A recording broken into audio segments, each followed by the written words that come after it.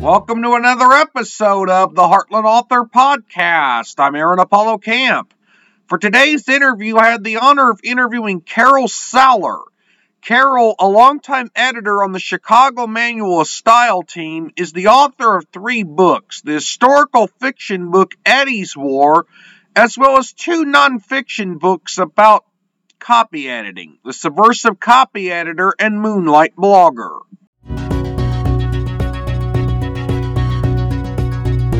I'm here with Carol Saller, editor and author of Eddie's War, The Subversive Copy Editor, and Moonlight Blogger.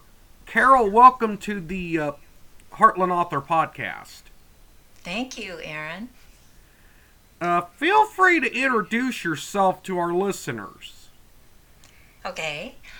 Well, I am an editor primarily, having worked in mainly academic book publishing at the University of Chicago Press for many years.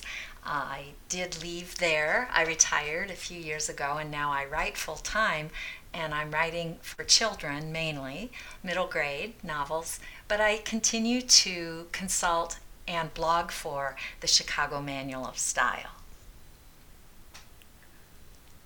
What is it like to have worked as an editor for the University of Chicago Press? Well, it was a great privilege, I have to tell you that. Sometimes it was really boring because, as you can imagine, scholars are all over the place when it comes to what they write and how engaging they are and how much work needs to be done on their manuscripts. Some are beautiful writers, but they write on a really boring topic. Others are maybe writing on a fascinating topic, but they're not that good with the prose. It's really a huge variety. So I read many fascinating books and also many books that were over my head that I really couldn't understand. And I was able to, I think, help a lot of writers write more clearly and make their work more accessible to their audience. So even though some of the books we published there are very obscure and won't be read by many people, I felt privileged to work. I believe in academic research, and I believe in making research available to the public. And of course, all those obscure monographs that the U of C Press publishes are supported by their more sexy publications like the Chicago Manual of Style, and I think that is a fine mission that I'm proud to be a part of. Now, you mentioned the Chicago Manual of Style, so I will ask you, what is the Chicago Manual of Style, and which authors and or other types of writers are generally expected to use it? Okay. The Chicago Manual is the premier style guide that is, source for information on how to use punctuation and capitalization and hyphenation, how to format footnotes, how to write mathematical expressions, everything on the whole publishing process. It's 1,200 pages of basically anything a writer or editor needs to know to get a book through publication at a professional standard. It is used all over the world. It's 110 years old and has had many editions. It's updated every 7 to 10 years.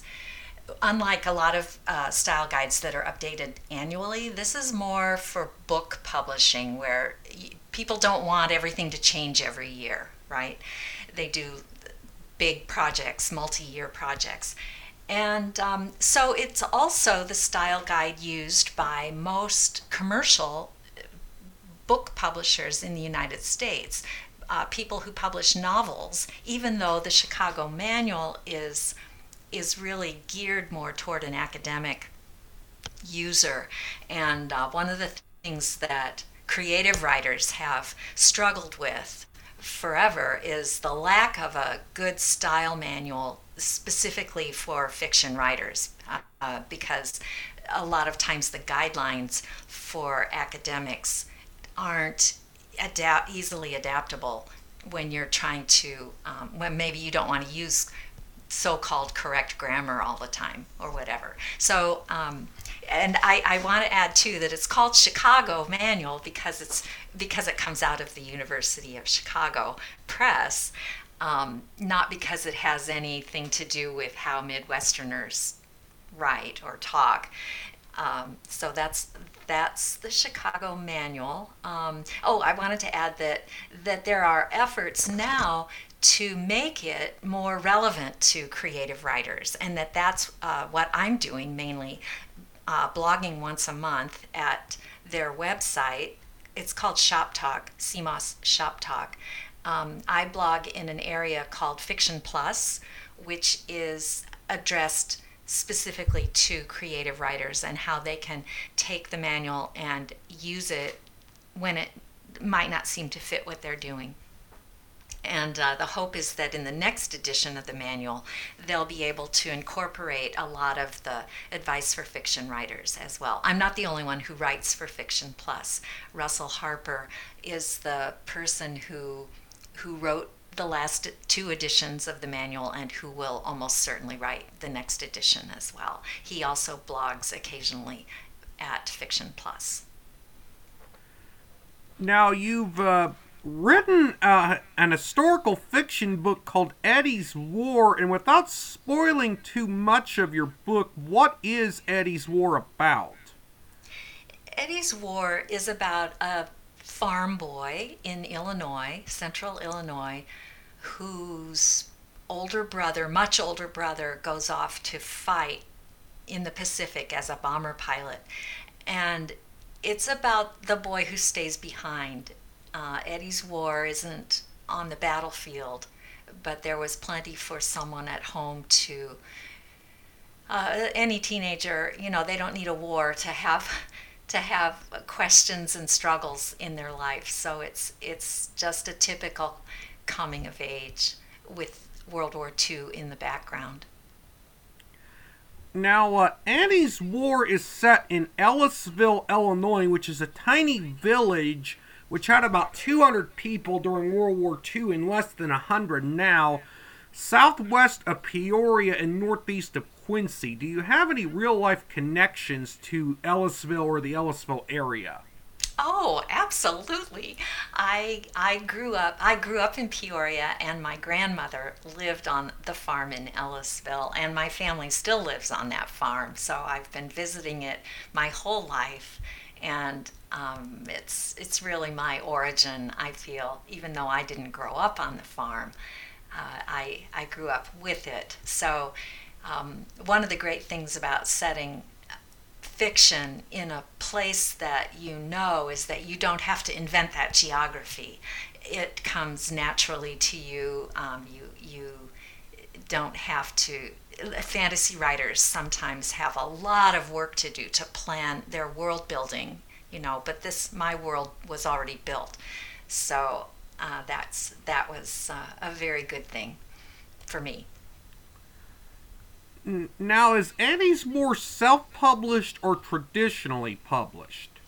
It's traditionally published, but that is a really big topic that we could have another whole podcast on, but just in a few words, I'll say it was traditionally published by Nomelos, and that press was founded by Stephen Roxburgh, who is, you may know or may not, a rock star in the world of children's publishing. He edited such writers as Madeleine L'Engle, who wrote A Wrinkle in Time and Roald Dahl, and he started his own press, but he started it as a kind of experimental hybrid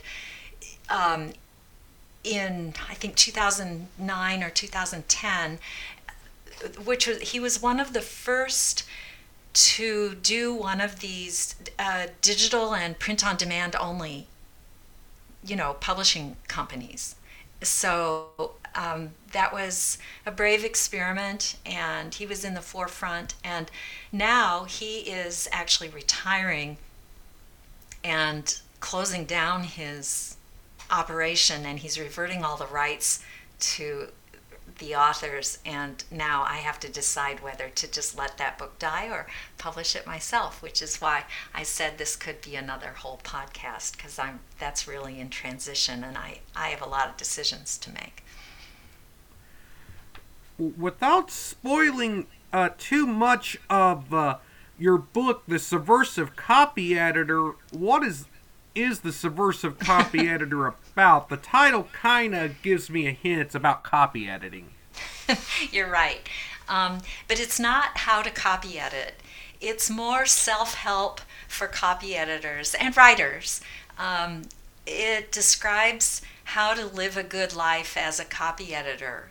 Copy editors are among the beaten down of the world. They have a lot of responsibility, a lot of pressure. They're not well paid. They have deadlines, and sensitive people tend to be copy editors. So around me, as during the decades of my career, I was in a position to communicate with and supervise many young copy editors. I myself struggled in the early years, and I came to believe that there should be no crying in copy editing, and that I was able to put my finger on a lot of problems that I could help copy editors with, help them get a perspective on the job that allowed them to go home at night and have energy for other things. So the book it struck a chord. I found quite a niche within the editing community.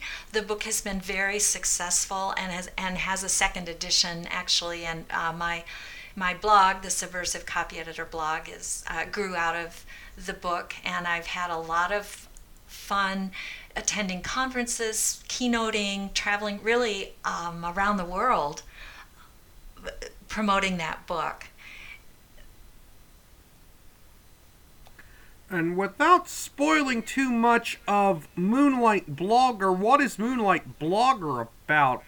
I seem to read it was like a compilation of blog posts in a book form. It is. Don't buy it. It's just I'll tell you what it is. It started out whenever it was published, I don't know, 10 years ago or something. I had no intention of self-publishing a book, but because I advise people all the time on all aspects of publishing, I needed to know how to self-publish a book. This was in the early days of self-publishing through Amazon CreateSpace for Kindle and whatever. So I went online and I thought, well, I need some material, so I'll just grab all these blog posts and format them into book form. I wanted to walk through all the steps. I really didn't have the intention of pressing go on the publishing button. But then, I got it all together. It was really easy. It was fun. I thought, why not just publish it? I don't have to promote it. No one will buy it. So I pressed go, and people started buying it. And then I was embarrassed because I didn't think it was worth the money. So over the years, I've taken it down at different times and then put it back up. Other times I've offered it just for free, the electronic edition. Or for 99 cents or whatever. I really should take it down because now all those blog posts are pretty old. Although I have to say they've held up pretty well. But I would not advise anyone to buy it. I would advise you to wait for a promotion where it's free and then just get it in electronic form. And you can read all of the same things at my blog. Although the one advantage to the book is that there's an index, so you can, unlike the search function at the blog, it's really easier to find something that interests you if you look in the index of the book.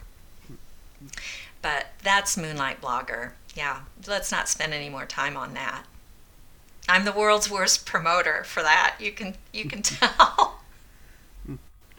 Now, a mistake that some writers make is relying too heavily on the built-in spell checker of a word processing program such as Microsoft Word to proofread manuscripts.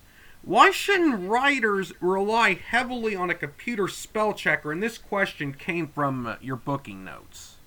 Oh, yeah.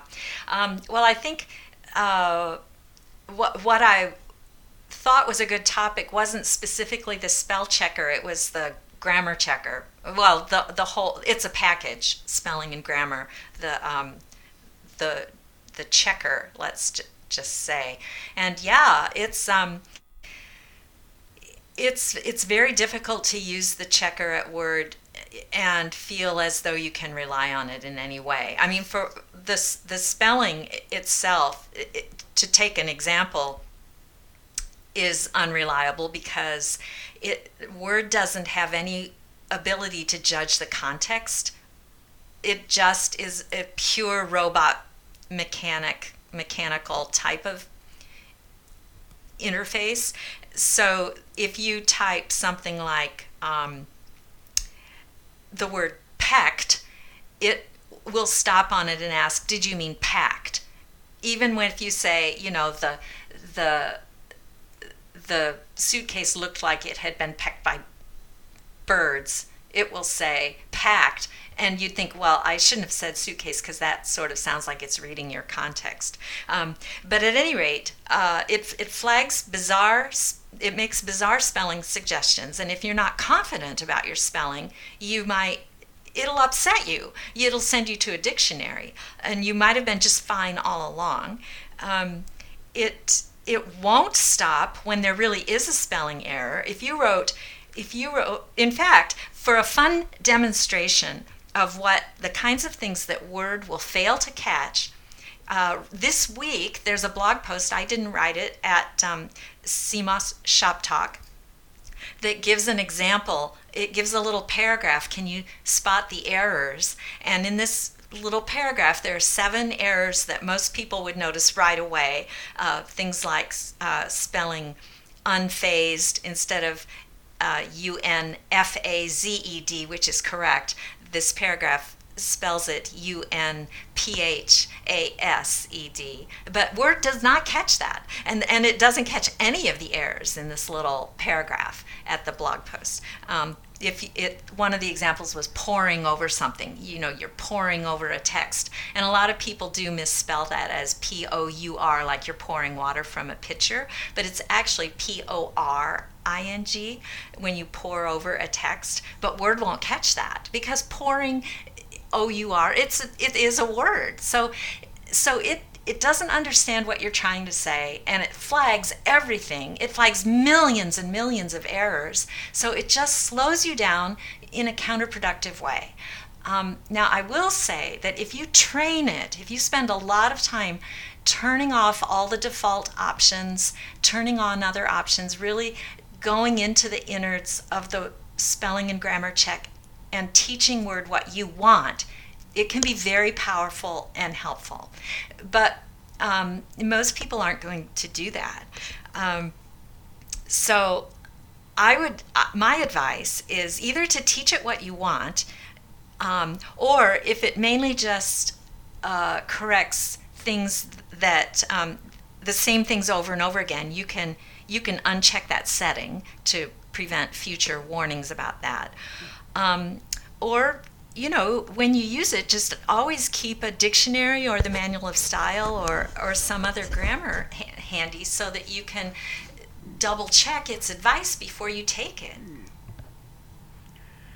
Yeah, I will say that computer technology can be very useful, but it's not a replacement for human editing or proofreading instincts. Well, you put your finger on exactly the right solution because, of course, I would always recommend having a copy editor before you publish or submit any of your work. That is going to be the main thing. A writer can't really copy edit themselves. Even I mean, for goodness sake, even when I was working at the University of Chicago Press, most of the writers I was copy editing had PhDs, and a lot of them had PhDs in English. They taught grammar and spelling and much higher, forms of English, and they still welcomed copy editing, and I found plenty of stuff to correct in their work. It's just because writers, that's not your job, is not to check yourself while you're writing. Your mind is working on a different level. It's just no one can multitask to that level. And then later when you go over it, you still tend to supply what you meant mentally. When you read your own work, you tend to just supply what you meant. You don't see it through someone else's eyes. So having that other eye, and especially a trained eye on your work, there's really no substitute for that. Although I could put in a plug, there is a really fine editing add-on to Microsoft Word that does use context. It's called Perfect It, and I don't recommend it for the casual writer or even the professional writer. It's mainly something that copy editors would buy because it's a subscription, and I you know I don't think writers should be distracted by work that is properly the copy editors. They should do their thing. Just right. Now, I do have a couple other questions from your booking notes. One of them is why are good editors not sticklers? Because that's often a stereotype of editors. Yes, it is. And it's a stereotype for good reason, because there are, I'm sorry to say, many editors whose modus operandi is just to crank that text through the style guide and make it uniform and grammatically correct, and to ignore issues of voice and nuance and humor and subtlety, and that is not a good thing. There are also power tripping editors who feel like their style guide is a Bible. People call it that all the time. People call the Chicago Manual of Style the Bible of editing. And that really gets on our nerves, because the manual itself does not take that approach. It says constantly throughout the manual, these guidelines are not meant to be ironclad rules. They are meant to be applied with flexibility and judgment. They will not fit every case. And so a good editor knows that. A good editor keeps up with grammar trends. Things change all the time. The rules you learned in school a lot of them are no longer true, or they were never rules to begin with. They were just something that got into some kind of school book 100 years ago and never was able to die. Zombie rules, we call them. Things like not ending a sentence with a preposition is a total zombie rule. There is no basis for it in any grammar, no grammar, professional authoritative grammar book that you will buy today will have that rule in it, because it isn't one. And yet it's still very popular and people still believe it. People still believe everything they learned in high school in English class, even though they wouldn't dream of believing everything they learned in science, because they know things change, and that the information was old. And just think, if you were in school learning English in 1980, that book was probably published in 1960 or earlier. So this is why editors who are good editors stay up to date online. They retrain all the time. They read posts by linguists and other editors and writers, and they follow language trends. They go to conferences. They read a lot of books, and blog posts, and they know that, for instance, it's really, really gaining acceptance now to use the singular they in many contexts.